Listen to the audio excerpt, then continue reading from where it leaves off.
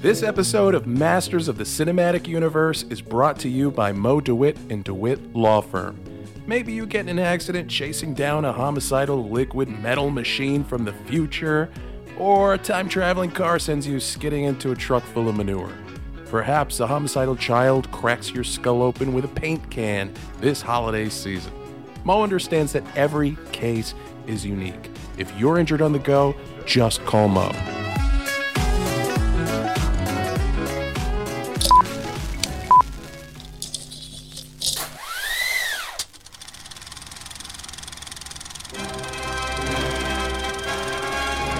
Hold your ears, folks. It's showtime. Welcome to the adventures of the Masters of the Cinematic Universe across the 51st area of science fiction dimensions that are cinematically universed into retrospective decades that other movies may have came out in, but got way more credit and made more money back of the cinematic universe. Yes. Was that Makes title as much sense as this movie did? Yeah. So what's up, guys? How's it going, man? I'm Joe. That's Eric. That's Doug. We're all here. We are on, all folks? here. Hello. Well, I mean, technically we're here, but are we really here? I know. What kind of existential question is that? Because I know, right? what is it? Where you are is that's where you are. Wherever you go, there you are. Gosh, I forgot you the sound fucking like quote. You sound like George W. Bush. I set up the Fucking quote, but I dude. fucked it up. Nuclear. Fool me once. Nuclear. Well, fool me. You can't fool me again. Yep. Can't fool me. Well, Yeah. let me tell you the Again. story about the happy little goat. No, we won't talk about that. Never forget. Never. Mission accomplished. Yeah. God, I never thought I would miss those days. Jesus Christ. I know, right? That's the scary part. I of was this whole thinking movie. maybe 4-ish years ago. I was like, damn, I miss George Bush. I didn't think I would ever Yeah. say this. No, I didn't Bush. either. I didn't either. You know? Yeah. Yep. Holy moly. You guys look great, by the way. Holy Oh, shit. Thank you. Beaming. Absolutely beaming. Try. Yep. Well, as we do on every episode, we talk a little bit about our lives, what's going on, what's new. And if you listen to the previous episode we did on Troll 2, you might have heard me mention that the Hourglass Brewing Tom and Dan thing was happening like today in real time and last week in podcast time. I was off by a week, so it's actually happening tomorrow. If you're listening to this, Yeah. Wow. So Friday you that can the still episode go. comes out. You can still go, yeah, and I'll see you Excellent. there, and we'll have a beer. Yeah. That's very I cool. might go. You should go. Take I you would to, like to take see you to you. lunch. No, I don't want you to take me to lunch. I'd like you to buy me a beer. Can I do both? Okay. Yeah. No, it'll be dinner. It's later, man. You're gonna buy me dinner. That's fine. I can still get you some cerveza. Okay. I'm an expensive date, man. Don't fuck around. We used to go out all the time. What happened? What happened to us? What happened to us? Yeah. What the fuck? You're like taking Where'd me the to spark go? Winter Park. Wow. Yeah. Where's the magic, man? Fuck.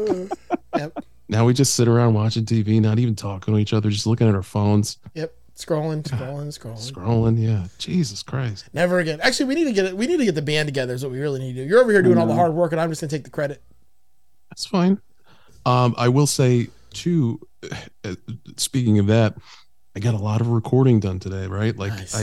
I found this beautiful little pocket of the afternoon where nobody was around. I was like, I can knock out a lot of work. And I did. And it was very satisfying. I mean, I got levels exactly where I wanted them. I got takes that I was really happy with. And my whole fucking DAW crashed. And I realized as it happened, oh, I haven't saved anything. Oh, I hate that. Oh. So I walked away from that project and I'm too mad to look at it right now, Yeah. to be honest with you. Yeah. Oh, I completely can. I can so relate to that. That is- Yeah, I've been there.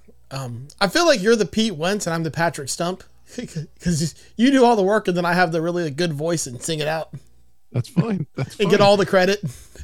You could pull off like the array of hats. and Yeah, oh, stuff, You know? Yeah. Well, I mean, it's a necessity for me. I have a special set of skills that make me really good at wearing hats. Yeah. It's called not growing hair. There you go. Not growing here. I'm also an ethnic rock and roll guy, which Yeah. there's like 4 of them. So, I got that a lot growing up. Like, yeah, Hey, Pete Sun Wentz. 41 is like leaving. There's a space opening up for us. That's true. That's true. Yeah. Oh, I got that all the time. You look like the guy from Sum 41. You look like the bass player from No Doubt. It's like you look like you're zeroing in on the brown people who do this. I literally got mistaken for Patrick Stump so many times when it first started because I had the giant pork chops and I was a white dude who wore hats. So like it happened quite a bit. That's all it takes. That's Yeah. all it takes. Mm-hmm. Aside from those things, the only other thing that's new is that I have an amazing wife. That's not new. That's been going on I was for like, a while. who? But she went out today and run some errands, and she always texts me pictures of the toy aisle. She's like, "Do you need this? Do you From need that?" Fairville and Megastore. Oh, look at that. I wish. Can we get sponsored by them? And do you need this Indiana Jones? Do you need this, that? So she brought me home something that I actually had when I was a kid. They re-released it, and I'm going to grab it to show to you guys. And this is I really hope he holds out his dick. this is great radio content showing you stuff on the internet. Oh, But I it's remember a those. big Ninja Turtle. Look at Big that. Donatello. That's awesome. And it's like the old school too. Yes. So cool. You can tell by his nice. D. Big D. Big. And it's also those old Ninja Turtles, they colored the turtles different Yeah, shades they're a of little green. darker. So my man is super dark, Yeah. Donatello. And he does have the biggest D. So it all tracks. Like it's Yeah, all, yeah. Giant bow staff. Yeah, big. Big bow staff. What's How new many with you, dick Joe? jokes can you cram into one Ninja Turtles conversation? Oh, as many as I want. So this might be what's new for all of us at the same time here. I finished watching Ted Lasso finally. Oh, did you cry? Oh man. I didn't. No, I didn't cry, which is weird. Wow. But the bigger thing is, as soon as I finished watching it, I was telling Sherry, I was like, "This show's so great." I was like, "You should watch it." She's like, "It's about sports. I don't want to watch it." I'm like, "But it's not really about sports." I'm Not like, about sports. I'm like, it's like literally the whole show revolves around a guy who knows nothing about the sport he's coaching. Like, Yep. He so- finally gets it in the last show in the whole series. Yeah. He finally gets it right. So I finally talked her into it and we started watching it again, and holy shit. The fucking I think one of you might have said this, the callbacks. Like in the last episode is nothing but callbacks to like the first few episodes. Yes, I know. Like the guy at Yep. the airport who takes a selfie with him, Yep. who also takes a selfie with Jamie Tart at a barbershop later in the Yeah. season. Like just everything. I'm sitting there watching, like, and then like in the scene where he's like, either we're gonna have a movie night or a pillow fight. One of these days is gonna be a pillow fight. And then like the fucking, like now that I'm rewatching the series, I'm just seeing all the shit that actually happened, Yes. and I'm like, they set all this up and then No, paid it off. It's such a well-written, well-crafted show. That's the thing about Yeah. it. You know. So that was fun. I did that. I'm still trying to build a fence, but my gate didn't come in, so That sucks. can't really do the fence until the gate's here because I have to measure the actual size of the gate. I don't want to guess and then it'd be wrong. Oh no, that's the worst thing. You can't do that. Yeah. Anything else new?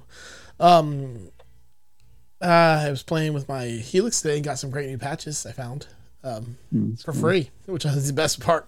Oh, that's always the Yeah, best. I got one that sounds fucking amazing. I'm just really, really stoked on it. I was playing with it earlier. It's so good. So Yeah. good. I watched a shitty movie. Yep. But I didn't.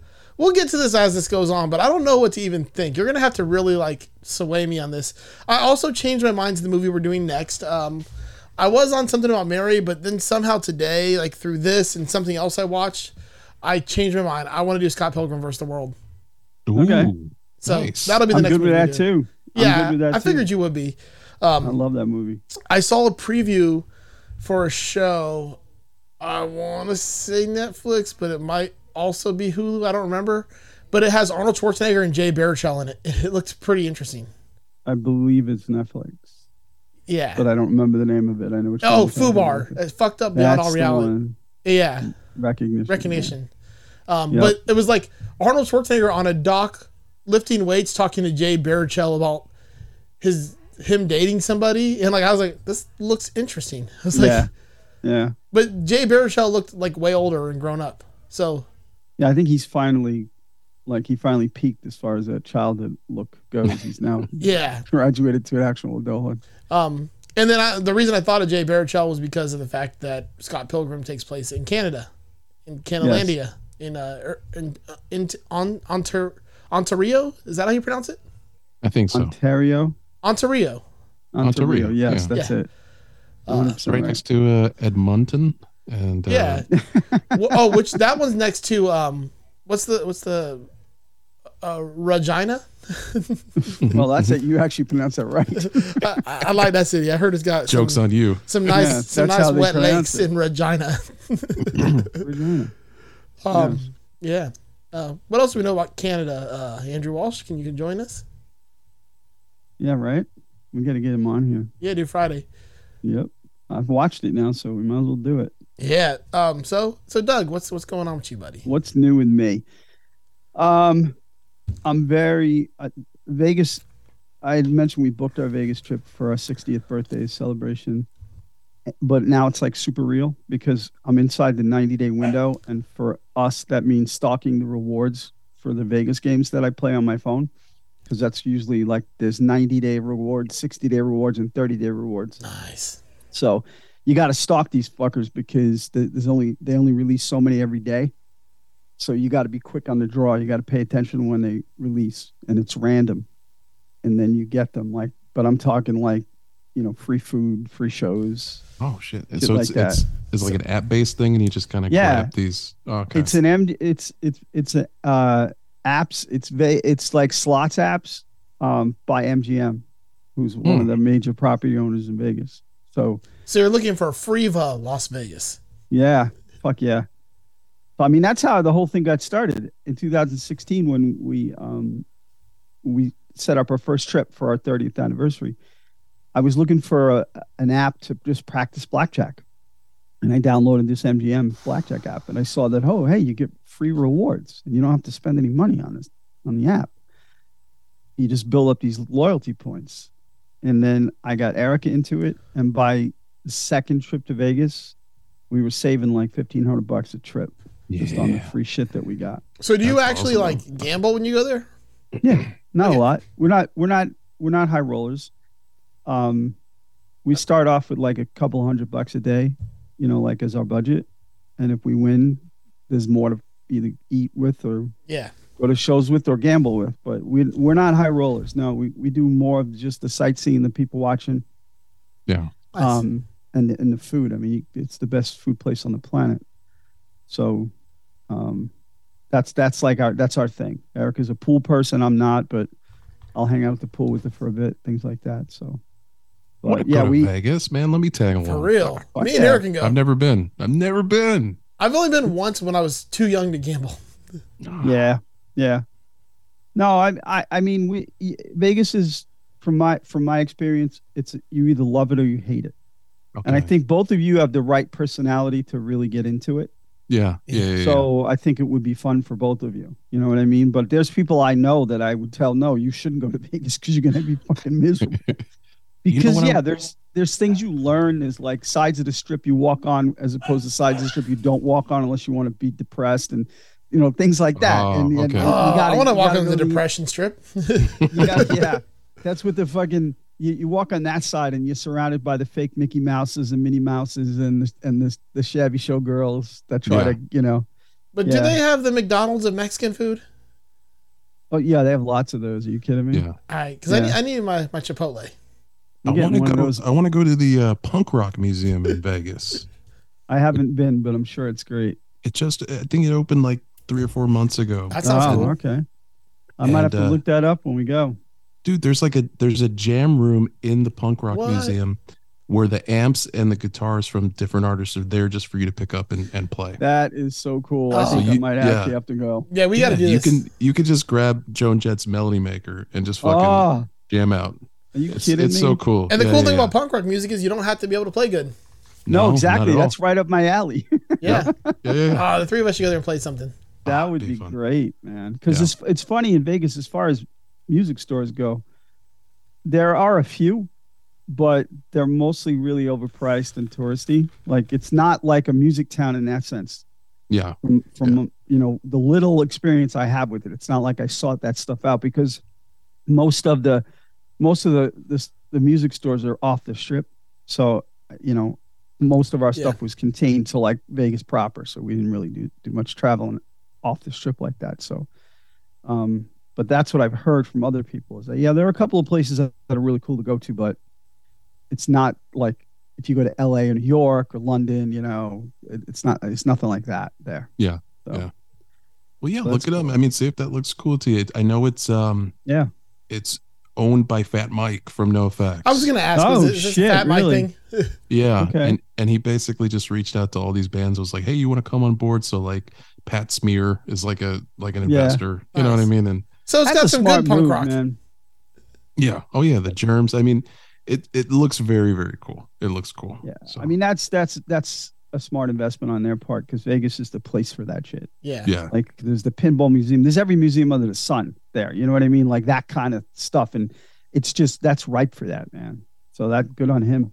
That's cool. I'll have to check it out. Fat Mike's one of those people that you like, you want to hate him sometimes, but you can't help but like him. I don't know enough about him to know if you're right or wrong, to be honest with you.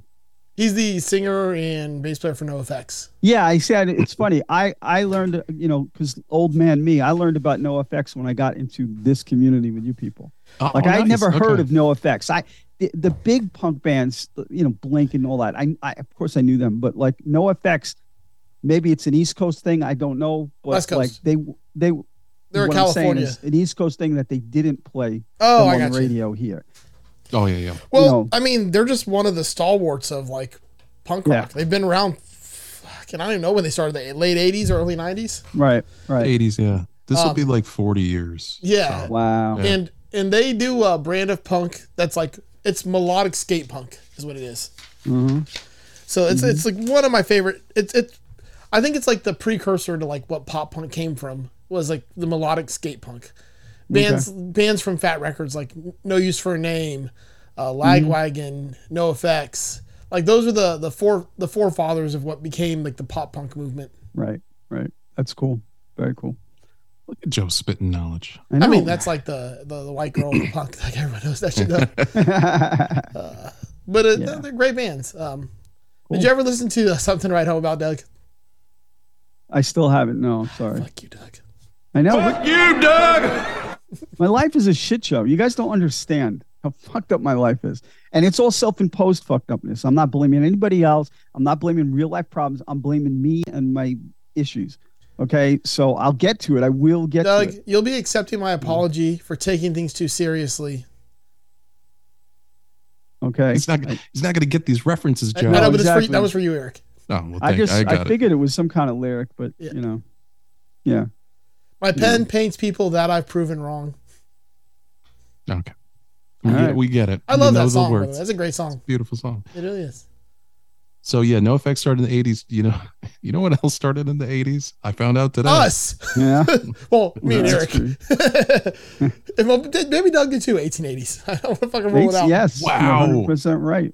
You're absolutely right. What a fucking... How old is this motherfucker? And why am I so red? I look good in a cowboy hat too. All right, Buckaroo Bonzai. Yeah, we so yeah, we're gonna this definitely encapsulates the 80s in a lot of ways.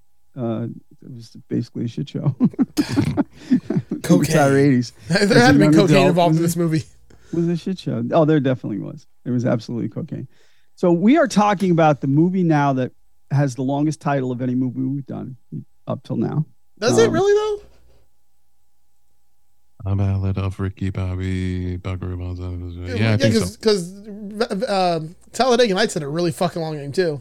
Oh no, but I think this one might be a little bit longer, but I could be wrong. But let's see. I think it is. There's also Behind the Mask, The Rise of Leslie Vernon. Yeah.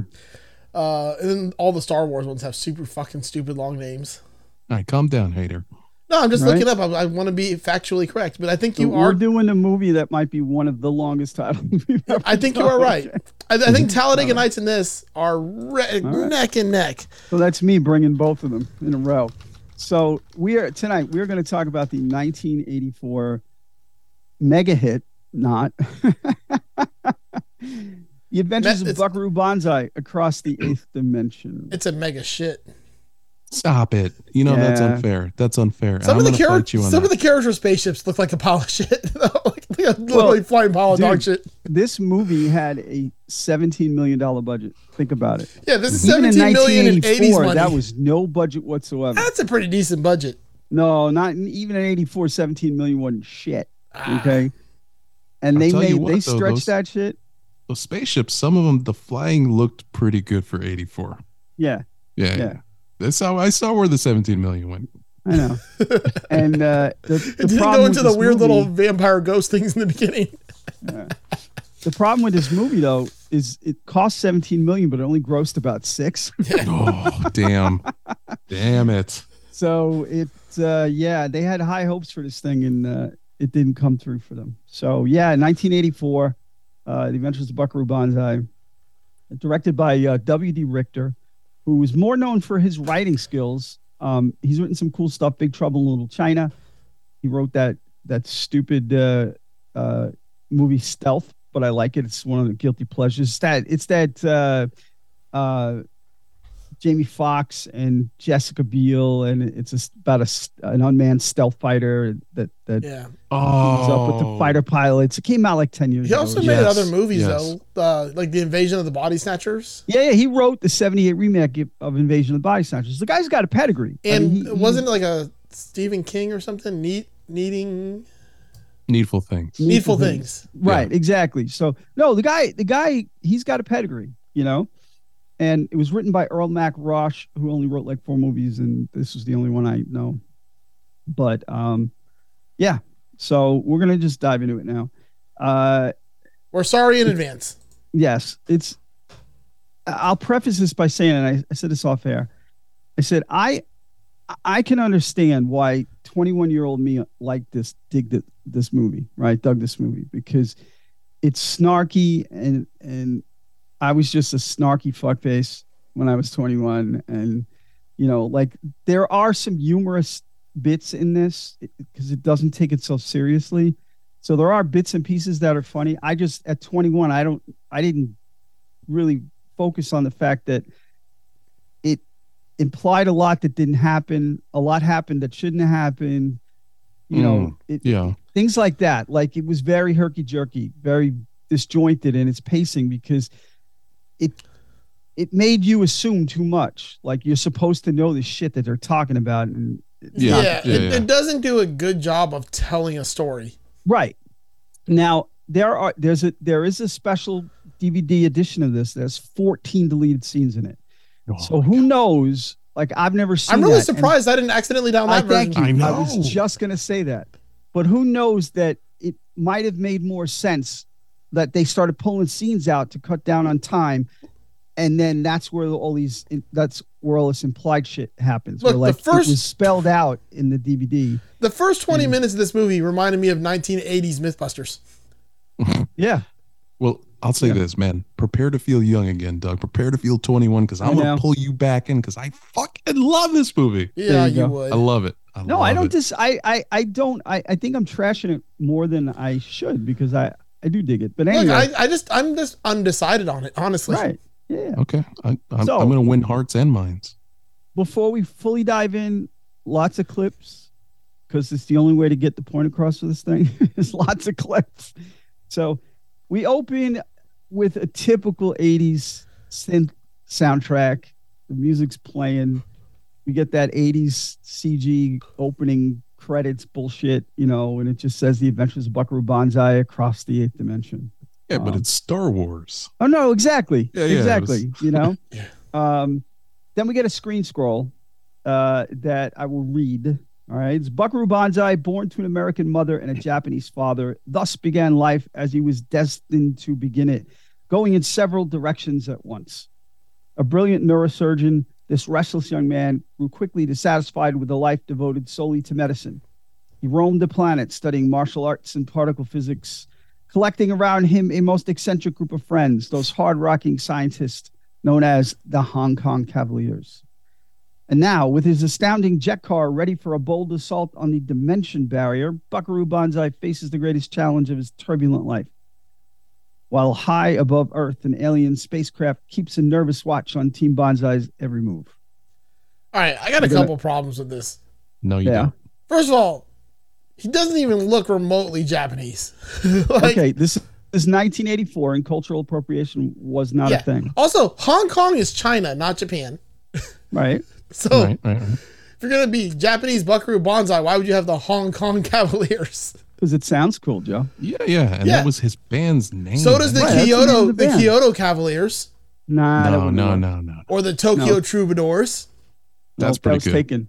That was taken. There was another group of scientists, neurosurgeon, guitar players. Or the Osaka Outlaws or something like that. Right. Okay. Can I just say I love the Star Wars title scroll, and I love the synopsis. Like I read that and I was like, fuck yeah. Like I'm in. This is just a Saturday morning cartoon from 1984. I do have to say that I actually cleaned up the grammar in it because the grammar is really poor in the screen scroll. There's commas missing from places. Also, I just kept thinking Doctor Strange. Yeah, it was not good. So I cleaned that up a bit. So we now cut to a dry lake bed where we see the aforementioned jet car. Is this Salt Lake? Yeah, I guess it is Great Salt Lake. Yeah, that's what it looks like. It looks like where they run the like the. Oh yeah, no, where they run all the speed tests. Absolutely, absolutely. It's probably where it is. I mean, it's a perfect place to film. You know what I mean? It's cheap to set up there. Then they rent it for the day. Yeah, exactly. Don't got to worry about people going off getting drunk because it's Utah. Right, that's very true. So the jet car's being prepped. There's a whole team there. It's almost as big as like a NASA rocket launch. Some of the dialogue that you hear, the radio chatter is actually from like the pre-launch process for the space shuttle, the old space shuttle. So, you know, they try to keep it authentic in air quotes. So the problem is our protagonist, Buckaroo Bonzai, he's played by Peter Weller, a very young Peter Weller. They looked at Tom Hanks and they looked at Michael Keaton. Yeah. Couldn't get either one of them for this. I feel like they both would have worked. Right, I know. Yeah. They had a casting call and Peter Weller, he won it, won the role. So did he really he win? Hasn't arrived. What's that? Did he really win though? Sure he did. Sure he did. He won. Stop. He did. Because this like started his career, you know? I mean, he went on to do a lot more. So he hasn't arrived to the launch site yet because he's currently busy helping his colleague Sidney Zweibel, aka New Jersey. It's played by Jeff Goldblum. Yeah, who turned down the role of Egon in Ghostbusters to play this. Yeah. Yep. Solid choice, Mr. Goldblum. You know what? It's a solid choice for us. Yeah. Because he would have sucked as Egon. It wouldn't have been the same movie. It wouldn't have been the same. Don't look at the trap. Don't. Yeah. I think he would have played a great Egon, honestly. No, I don't think so. No. I think it would have sucked. So that's why I'm happy he made this choice. Right. And I think he went on to an okay career. So I think it's all right. He didn't suffer from it. Look, he's in one of the best movies ever. So. Yes. So so he's helping his colleague, you know, Sidney Zweibel, perform brain surgery. My favorite line from that whole thing, and this is the humor that 21-year-old me thought was great, and it's still funny. When Buckaroo Banzai says, no, don't tug on that. You never know what it might be attached to. They're doing brain surgery, and one of the brain surgeons just wants to tug on some shit, you know? Yeah. Was there a moment in that scene where he's talking about, you know, I need somebody on board permanently, and Jeff Goldblum, he's like, oh, do you have an opening? Did he say like, yes, I have an opening, like literally like this man's head? Or did I imagine that? I don't recall that. Okay. In the 50 times I watched it this week, but I could be wrong. I was a few beers deep into this movie, so okay. I might have been inventing my own dialogue, but yeah. So as you mentioned, Bonzai invites New Jersey to join the Hong Kong Cavaliers, and he's very excited. Can you sing? No, but I can dance a little. He says. And now finally we see a helicopter fly into the launch site. Buckaroo's finally arrived, and we're going to run our first clip.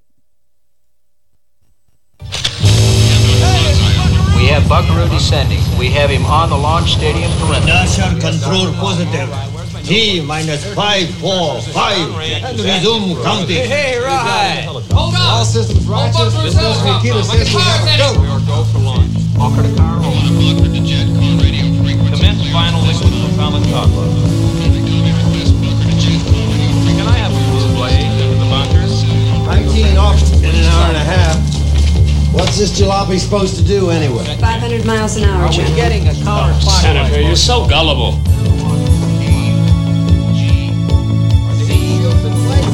Please clear the launch grid.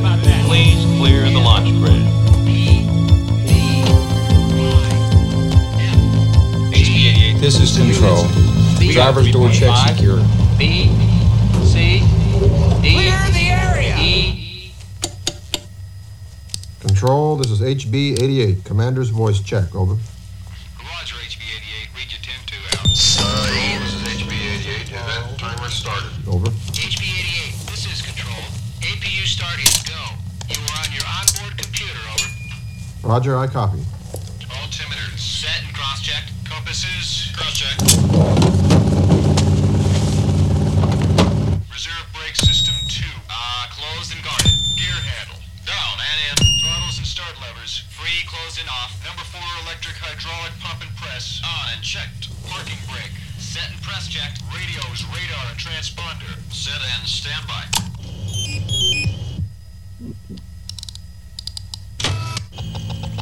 HB-88, this is Control. IMU. Alignment in progress. We show 28 degrees, 36 minutes. 30.32 seconds north. By 80 degrees, 36 minutes. 14.8 seconds west, over. Synchro is aligned. Out. HB-88, this is Control. Ground crew secure.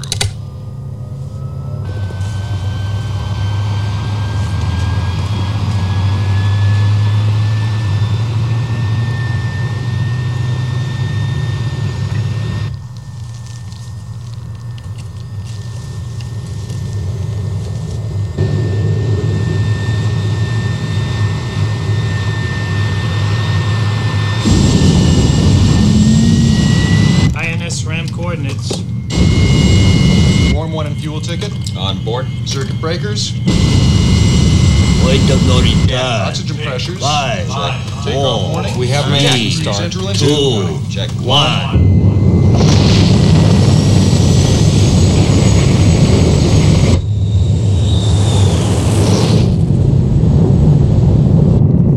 Electronuclear carburation seems fine.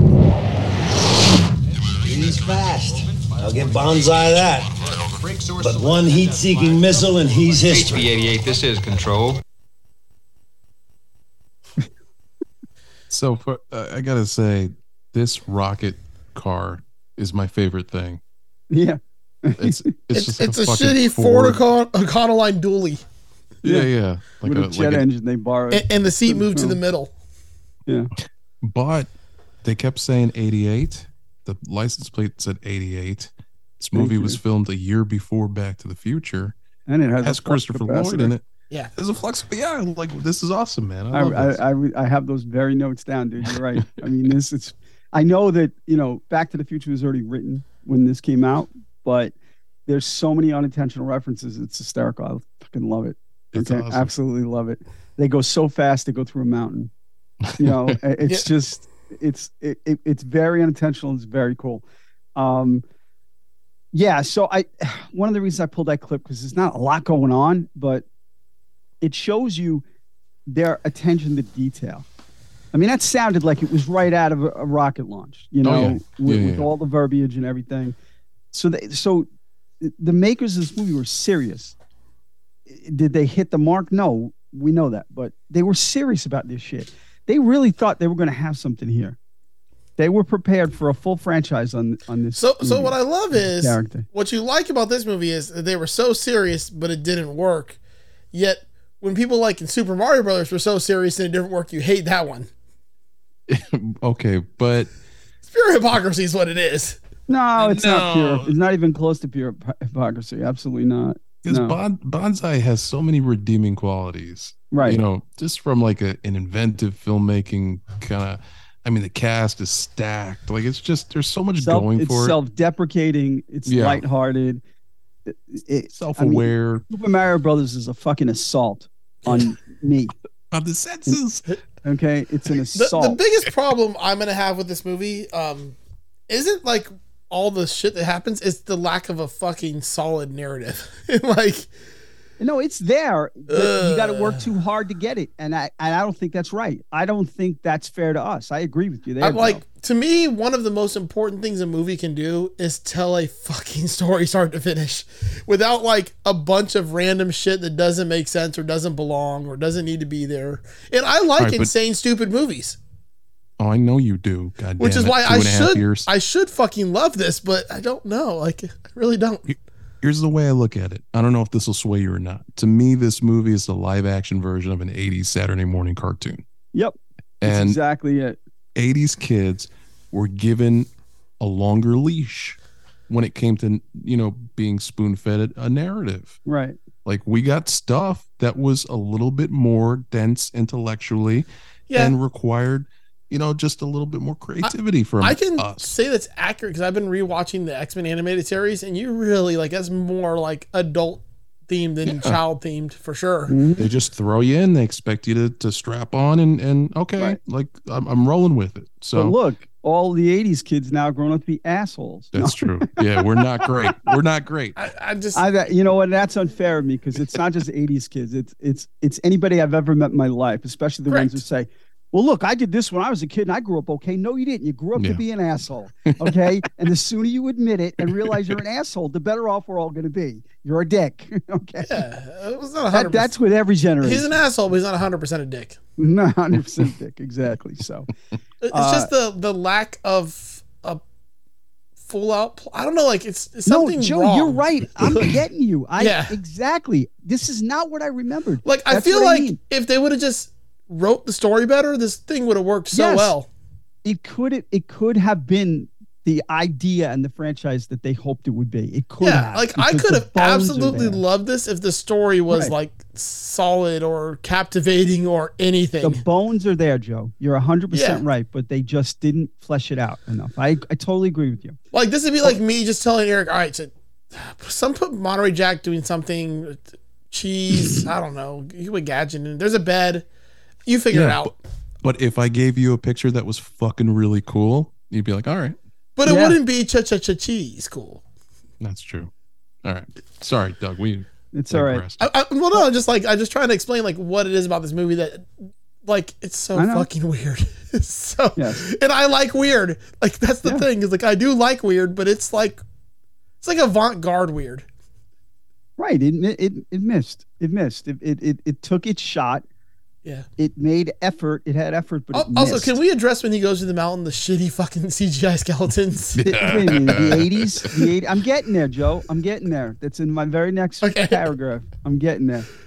One cool reference that I found is that in a deleted scene, Jamie Lee Curtis plays Buckaroo's mom. What? Yeah. Yes. I saw that. Fuck out of here. It was like a flashback scene to his childhood. Is because the reason I bring that up is because in the jet car, in one shot, there is a picture of Buckaroo, young Buckaroo, and his mom, and that is Jamie Lee with the black Curtis wig. Picture. Oh shit! Yes. Yeah. Also, the him going across the 8th dimension literally happens in the first or second scene of the movie, and then the rest of it's just him on Earth.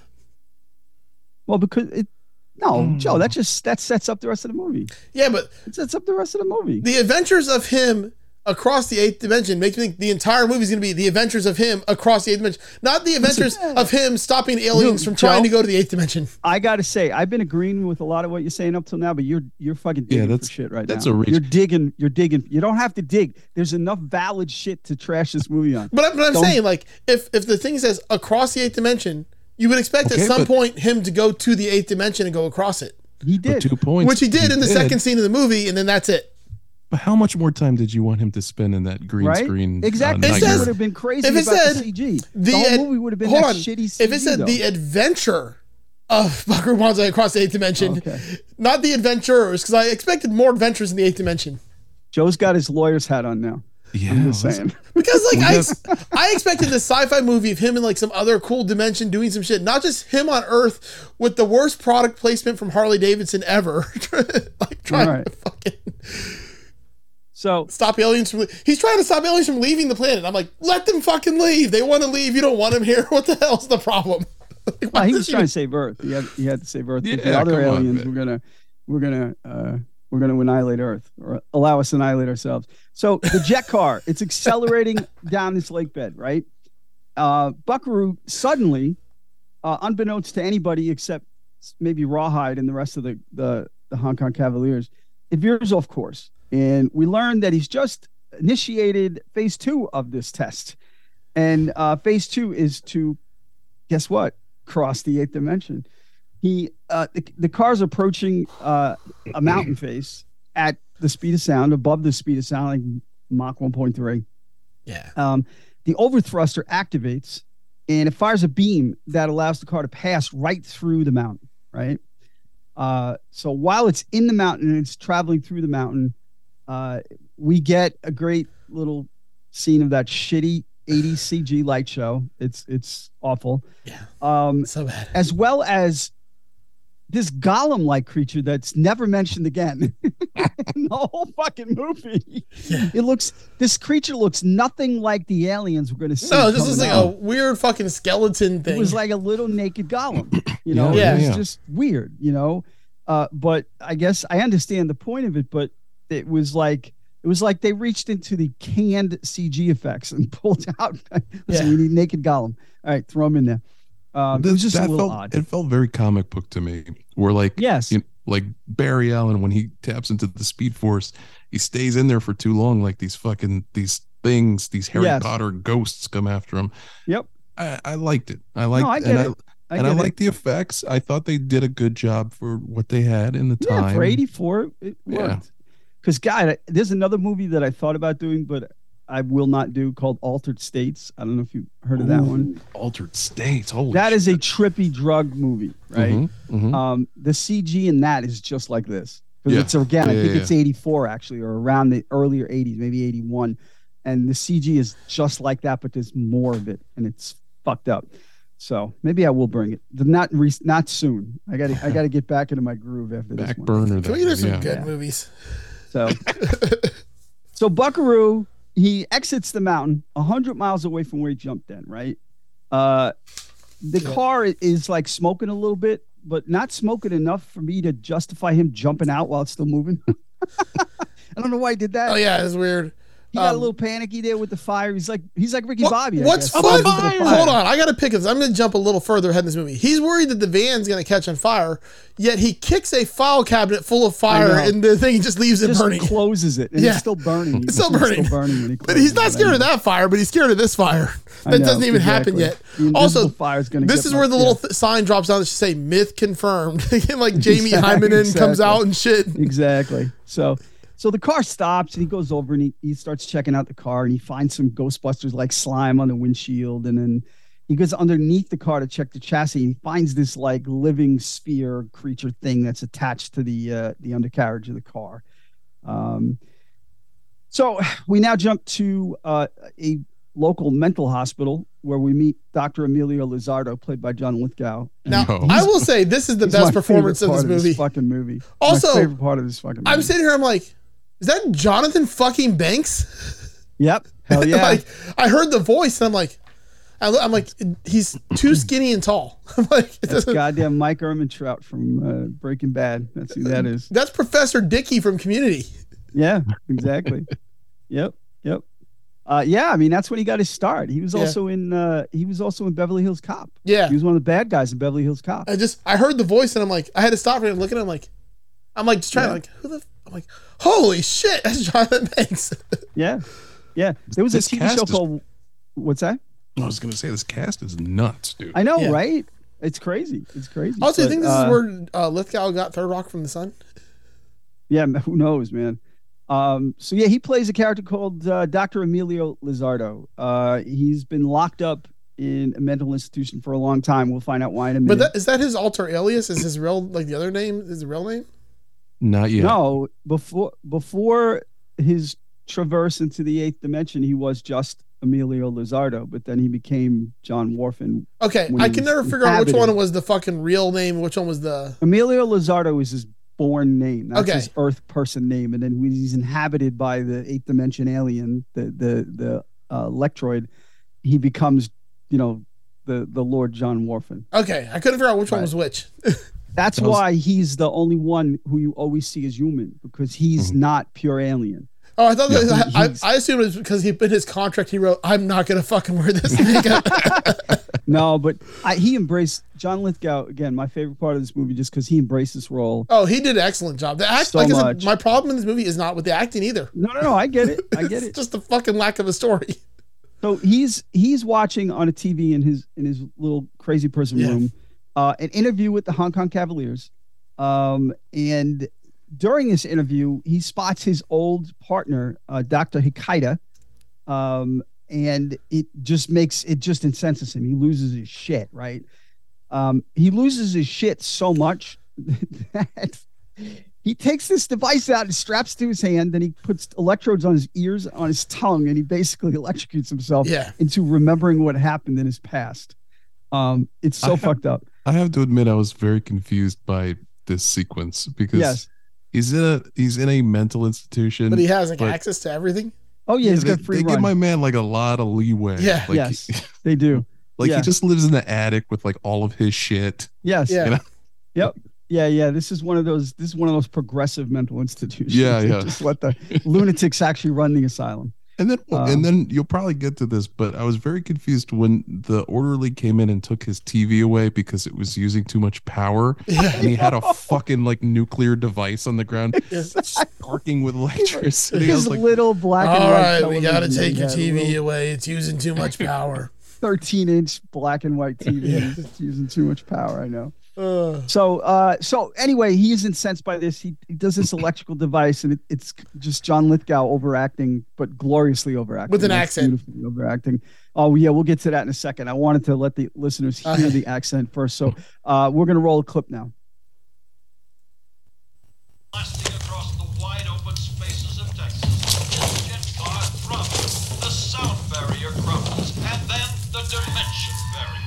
It was, Buckaroo Bonzai said, exactly like Professor Hikita had glimpsed in 1938 through the overthruster he and Dr. Emilio Lizardo put together from spare parts in a laboratory at Princeton. 1938. Can you imagine what it must have been like then?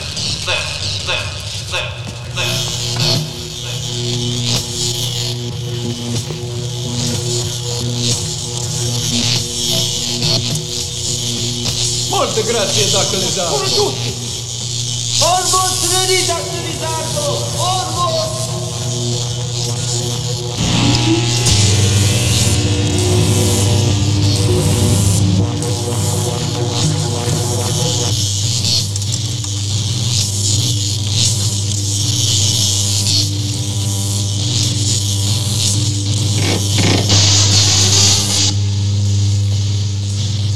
Electromagnets, they are charging!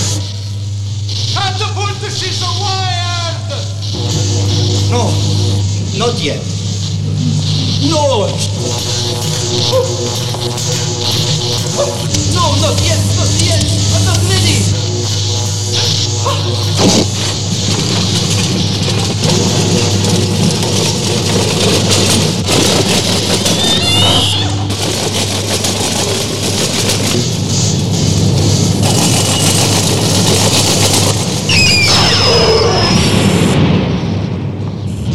He did not go through the wall!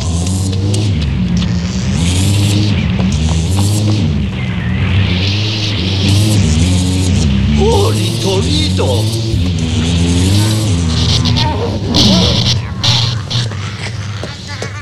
Faccine sotto, dottore!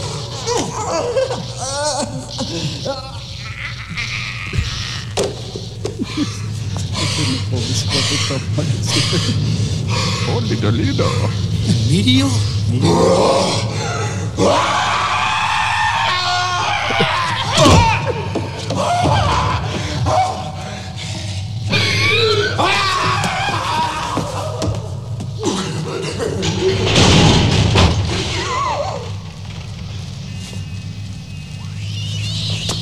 Asked what he saw, asked where he went.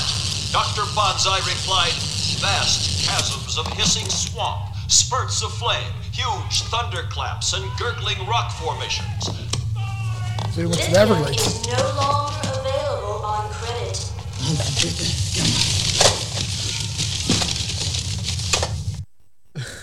I think I pulled that whole clip for the line at the end where it says lithium is no longer available on credit. Because I realize listening to it now that there's so much happened that you no fucking clue that I have to explain the whole damn clip anyway. Random noises. I should have just left the clip. Anyway. You should have just waited till Jonathan Bakes came in. That's what I know. So 1938, you got Lizardo and his partner Hikita. They are testing. They're trying to get through the portal to the 8th dimension. So they've got an overthruster that they've built, and Lizardo jumps in this little cart, and they aim a beam at the wall, which opens a portal to the 8th dimension, and he flies down the track on this device, and he goes through the wall, but only halfway. And when Hikita looks in his little scope, he sees that there are aliens on the other side fucking with Lizardo's head, right? They pull him out of the hole. It closes, even though as a movie goof, it never closed. It's just a fucking hole in the wall. Kind of stupid. Yeah. But he's basically now inhabited by one of the aliens, one of the electroids from the 8th dimension. So he's a homicidal maniac. So he kills the two fucking assistants. He smacks the heads together, probably caves them in. They're dead. This is why he ends up in the mental hospital, because he's a homicidal maniac. Yeah. Also, an overthruster doesn't only go halfway in the hole. That was a reach, but I'll accept it. So, to talk about the overthruster, to go back to the jet car, right? So when Bonzai Buckaroo gets in the jet car, he takes the overthruster out of a case and he attaches it to some device within the car. Okay, that actual overthruster was used in an episode of Star Trek TNG, right? And it's also used in Star Trek First Contact. Oh shit! It's sitting over, I forget whose shoulder, when Cochrane and Geordi and Riker, right? It's the three of them, I think, in it, when they fly the first warp drive. Interesting. It's in there. They use that prop. And this movie got butt fucked by Star Trek: The Search for Spock. Yes. Yeah, dude. Yeah. Holy shit. Even though that one was a fucking. And the funny part was they promoted this movie at a bunch of Star Trek conventions. Yeah. Yeah. Yeah, they were hoping to capitalize on the whole con thing. And see, they should have went to Star Wars conventions, because Star Wars nerds don't need a fucking story. Right. Oh, jeez. They did steal the title crawl, so they might as well have come to the Star Wars convention. Very true. So, so after Lizardo has this flashback, he begins scribbling on his wall, which we can see he's done a million times already, ranting about finally being able to go home. So something in this memory triggered something that's going to help him figure out how to go home. Okay. You have to note that on the wall above where he's writing, it says Il Duce. So he's referencing Mussolini, which Mussolini, I believe, came to power in 38, or at least right around the time when, the flashback happens. So he's a bit of a fan, Lizardo was. I mean, he is Italian. Right. So this is when we see Jonathan Banks. He's the hospital orderly, security guy. He comes in with a care package from Lizardo's friends at Yoyodyne, right? And he asks, hey, doctor, so who are we today? Albert Einstein? And this is where we hear Lizardo's response. No, I'm Lord John Warfin. All right, so that's the person he's inhabited by, and now he's fully embraced it. So we now jump to a scene because, again, in the opening crawl, we talked about Buckaroo getting bored just being a neurosurgeon, so he explores the earth. He's a musician, he's a martial artist, all that stuff. So his band is ready to play at a club in New Jersey. So we got another long clip we're going to run. Let's rock and roll!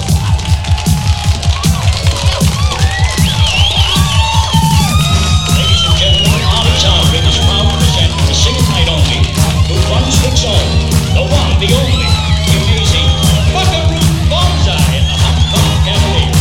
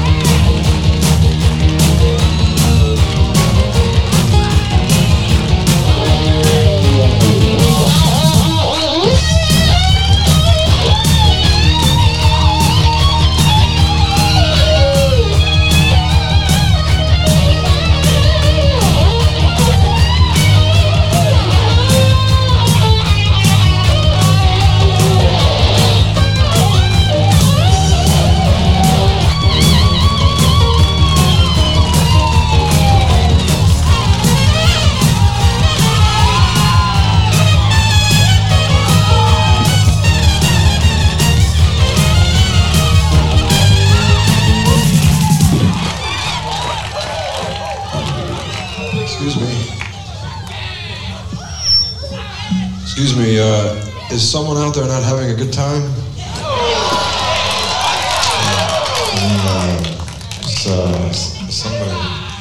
Somebody crying out there in the darkness? Somebody crying. I'm sorry. Can we get her a mic and a spotlight? Tommy, can we run her a mic? Can we run her a mic?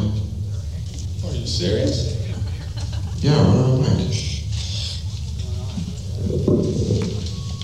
What's your name? Who cares? Well, I care. What's your name?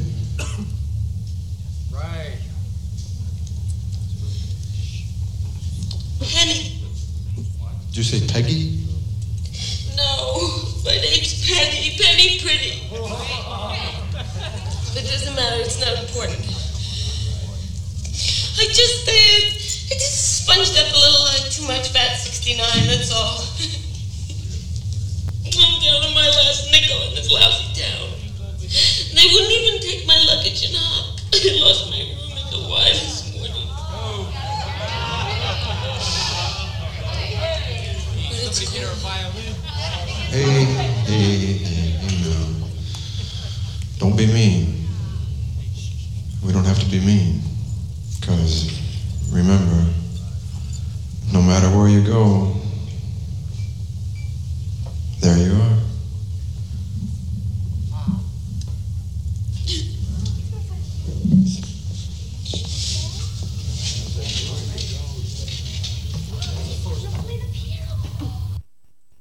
What in the John Madden of quotes is that? That's no, it's actually like it's a well-known metaphysical guru quote. Joe, okay, you know what?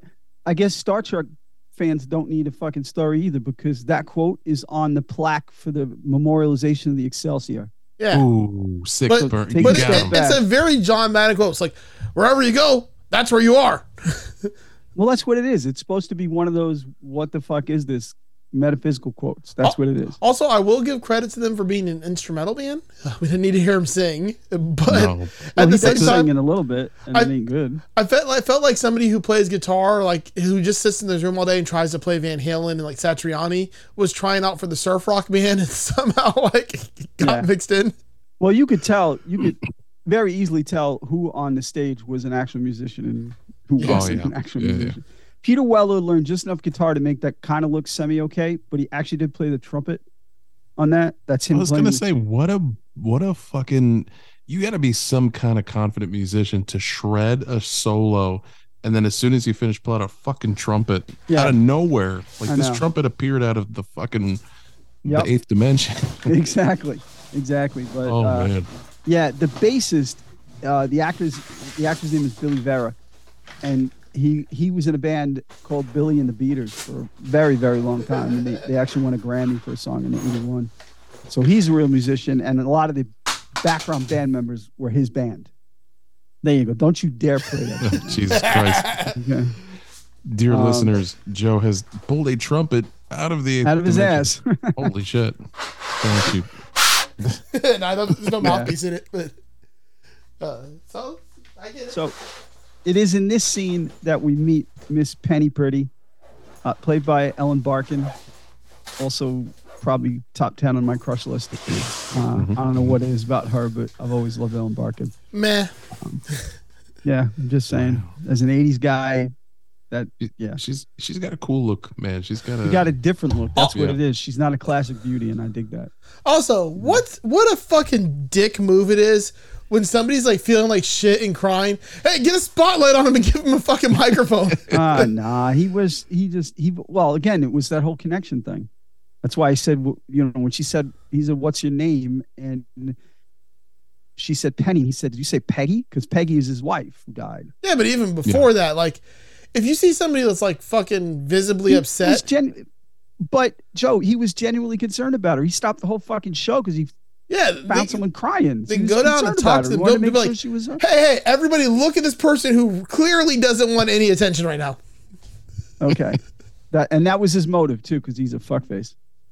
I mean, I like the idea. That's a dick someone move, crying, though. and you're like, I'm gonna play you a very sad song. I know exactly. That's like you're in the movie theater and like you see someone like in the next seat over crying. You're like, "Hey, are you crying?" Yeah, it's not like that, but okay. Yeah, because this one the whole fucking like crowd looks at her because he just generally already cares about her because there's a connection that we're going to learn about later. I just thought it was a dickhead move. So after he has this conversation with Penny, he changes things up. He sits behind the keyboard to play a song for her, and it's a very depressing song. Yeah. She immediately takes out a gun. She tries to shoot herself. I don't blame her. But she's a penny, but she's down to her last nickel. She gets bumped into and misses. The gun fires, but it misses her, and the entire group of Hong Kong Cavaliers think it's an assassination attempt on Buckaroo, so they whisk him off the stage. Oh, and apparently this movie takes place in Florida because everybody's got a gun. Yeah, dude. My son was in the room. Everybody had a gun. The one dude pulls out a fucking Uzi. I know. Well, you gotta have one guy with an Uzi, dude. But yeah, my son was watching this for a little bit with me, and when this scene went down, he was like, "How come all the guys in the band just like pulled out guns?" Yeah, like it was no big deal. Like, yeah, yeah. Listen, it was a different time. I don't know what to tell you. Yeah. It was the 80s. It was fucking, Scarface shit. You gotta understand, they're musicians, but they're also scientists, but they're also kind of like ninjas and assassins. Yes, exactly. Yeah, exactly. They wore many hats. Mm-hmm. Yep. And one of them's even a writer. Yeah. So we are back at the mental hospital, and John Wharton, Emilio Lizardo, he's executing his escape plan by first calling his colleague John Big, and this is my favorite running Big Booty. My favorite running gag in the whole fucking movie. John Big Booty. Big Booty. Big Booty. And he then, our favorite Jonathan Banks orderly. Which ironically, the one person named Jonathan is taken out. I know. Yeah, exactly. So, he's on the phone telling, John Big Booty that it's time. We're going to go home. And the orderly starts getting on him. There's better be a collect call. And he just instantly picks him up and snaps his neck. So we can see how powerful these aliens are just by that move. He explains to Big Booty that they are going to need to steal Buckaroo's overthruster in order to get home. So he gets himself out. And he blows up a Buckaroo Bonzai video game on the way out. Yes, he does. So we are now on the Hong Kong Cavaliers tour bus, which is a giant double-decker tour bus that's also a mobile command center for the team. I love this. I love it. Right? Isn't it great? And we got another clip. It's a spitting image. Doesn't look anything like her to me. Pictures don't lie. Hell, they don't. Met my first wife that way. It's Peggy to these eyes. It's the same nose, it's the same hair. Plus, Buckaroo has to think so too, or else he wouldn't be ready to make a fool of himself.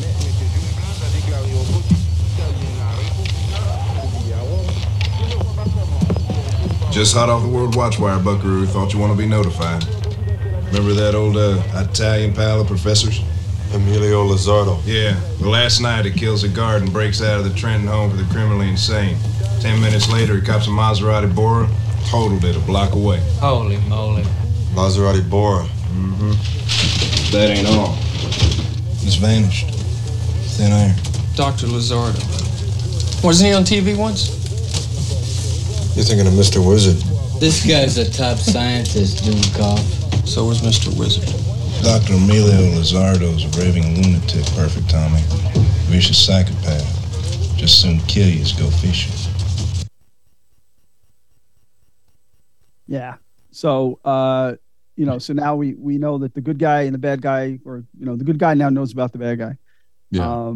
And we get to meet members of the Hong Kong Cavaliers a little closer now, and it's pretty cool. I mean, we got Clancy Brown is Rawhide. We got Pepe Serna. He plays Reno.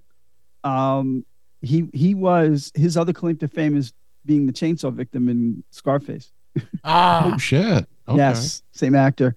And then Perfect Tommy is played by Lewis Smith. He had some roles back in the 80s. But yeah, his name is Perfect Tommy, and it's I pulled that clip too just because that whole Mr. Wizard joke back in the 80s was fucking funny. Yeah. I know. I know that I laughed my ass off at that joke. So that's also another endearing factor in why I dug this movie back then.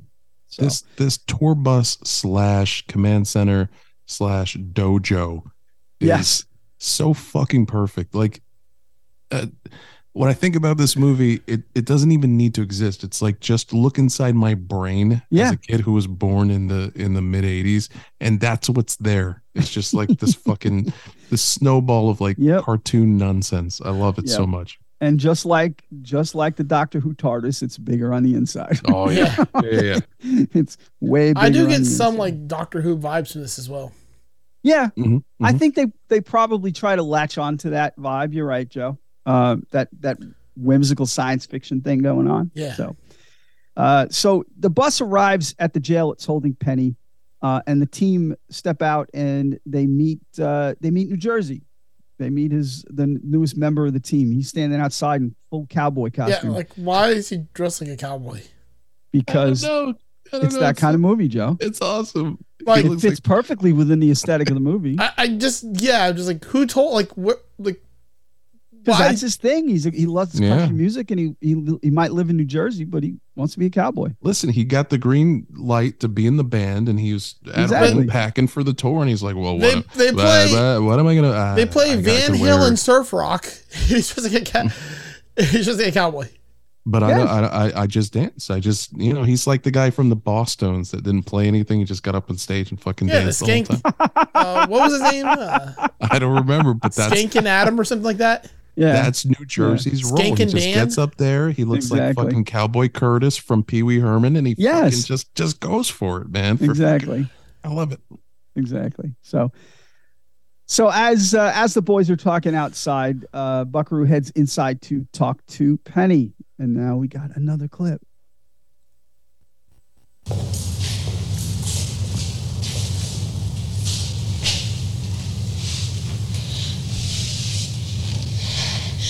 What do you want? Huh? What are you doing here? What are you doing here? Why don't you just go away and let me rot?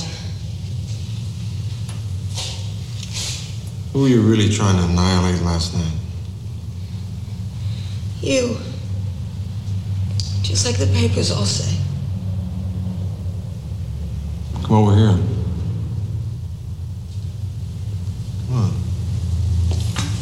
Oh my God. Perfect timing.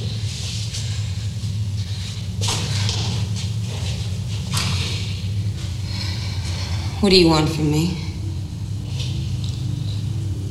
Oh, you remind me of someone I once knew long ago. Was she very beautiful? She was Queen of the Netherlands. That's a long way from where I come from. Wyoming? Cody, Wyoming? No, I'm from Laramie. Except that I was born in Cody, but nobody... You have family back in Cody, I mean. I don't know. See, I always felt that there was another part of me somewhere. Another part of you? Somewhere, yeah. I'm adopted. Of course. If it was a snake, it'd have bit me. Another you. Anything's possible. Let her out. Hey, me too. Let her out. Yeah, let her out. I'll be responsible. Well, she's a killer. No, she's not. And give her your coat. Why me? Because you're perfect. You have a point there. I don't get it. Yeah, I knew someone who looked just like you. Was she also super fucking hot? Yeah, right. I know. Yeah, so I mean that gives a little explanation, though. My whole problem with Penny is that this part of the story, it's one of the parts of the story that isn't fleshed out enough as to why they are together, like why she's drawn to, why she mystically has appeared in his life. I understand. Yes, I get the point about the fact that she's his ex-wife's twin and all that kind of stuff. But I think they needed to explain that a little more. You know, it's one of the ways it fell short. So, crap. What was I going to say? I'm going to say something about the clip previous to this one, but now I forget. Doesn't matter. So we jump now to a press conference that the gang is holding to review the jet car experiment with the press. Buckaroo explains how he was able to phase through the mountain. We also learn he talks about the fact that both his parents died 30 years ago trying to do the same thing, trying to, to breach the wall of the eighth dimension. So this thing has been taking lives for a while. Dr. Hakita talks about the overthruster, which we see when he's talking about that, it piques the interest of two members in the audience. We are going to come to know them as John O'Connor and John Gomez. Yes, all the aliens, their first names are John. They are played by Dan Hedaya and Vincent Schiavelli, both two great character actors. Dan Hedaya played Carla's ex-husband in Cheers. I mean, that's also going way back in time, but Tortelli was the family name, and he played the ex-husband of her. So he's very good at having, he has a crazy stink eye. Like, he can look at you with one eye and scare the shit out of you, So Buckaroo then pulls a little cover off a container and reveals the organism he found under the car. And it's at that point that one of the gang comes from backstage and tells him that the president is calling him. And another great line, president of what? What's he calling me? Right, president of the United States, that's who. So Buckaroo passes the torch on to the rest of the crew, and he exits to take the call. He's in the bowels of the conference center now, and he heads to a phone booth of all places. And he picks up the phone in the phone booth, and now I lost my place. And Joe, the answer is yes. Okay, that's why I lost my place, and the answer is yes as soon as I'm done with this paragraph. So he picks up the phone, but all he hears is this strange staticky noise. The president's not on the line. We then learned that the call is actually coming from the spacecraft that's been parked in orbit, kind of spying on and watching Buckaroo. Buckaroo then gets shocked through the phone, and it's their way of passing on a more deep message to him. He falls out of the phone booth. He immediately scribbles some kind of formula on his hand, and he screams, "Conference room!" And it's at that point the ship in orbit launches like a little thermal pod, it's called. And it's now we're going to take our first break, and hopefully I can muscle through the rest of this in 2 parts. I don't see why not. And we'll be right back. Do you know anyone with a birthday? Get them some custom art at artofericpabone.com. Want to impress your significant other on your anniversary? Skip the wilted flowers and the dirty CVS teddy bear. Commission a custom family portrait at artofericpabone.com. Maybe you're just like me and you like unique pieces of art celebrating your favorite films, comics, and pop culture. Head to artofericpabone.com and shop till you drop. And don't forget, MOTCU listeners get special discounted pricing on all custom art. Don't pay some cookie cutter bullshit from Hobby Lobby. I'm pretty sure child labor was involved in that painting of a cow you just had to have. Be a hero and support local art at artofericpabone.com.